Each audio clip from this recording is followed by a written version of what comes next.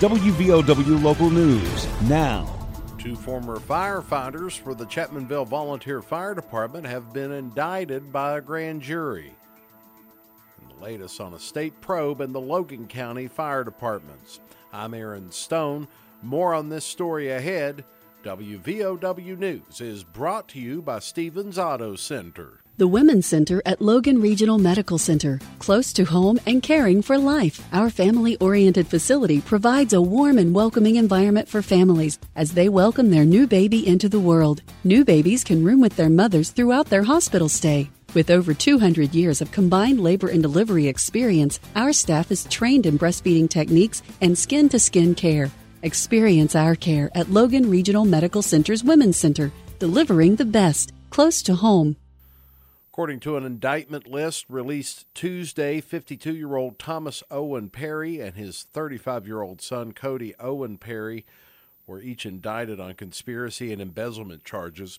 Thomas was also indicted for obtaining money, property, and services by false pretenses.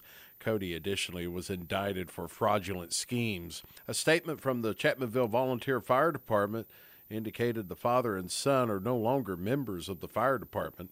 A special state prosecutor was sworn in earlier this year to investigate several fire departments in Logan County. Another indictment from the May grand jury term charged 52-year-old Lisa Wimmer with embezzlement during her time at the Logan Station No. 2 at Man. Wimmer was sentenced to probation and $40,000 restitution as part of a plea deal. The West Virginia State Auditor's Office investigation also resulted in charges against a member of the Verdonville Volunteer Fire Department.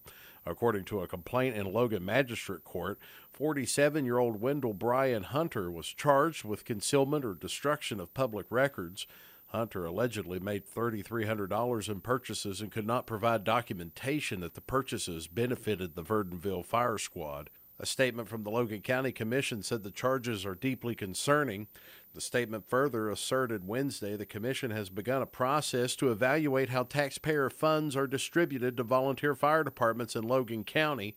The situation is said to be addressed at the next county commission meeting this Monday at 3 o'clock in the commission office building on Stratton Street. Get local news on demand at WVOWradio.com and on your smart device. This is WVOW Logan. Here's the Coalfields forecast from the Storm Tracker 13 Weather Center. I'm Storm Tracker 13 Chief Meteorologist Spencer Atkins. So the morning showers will drift to the south. Clouds will be here for a while, then those will thin out. Some 70s falling back, though. Are you ready for this? Into the 40s.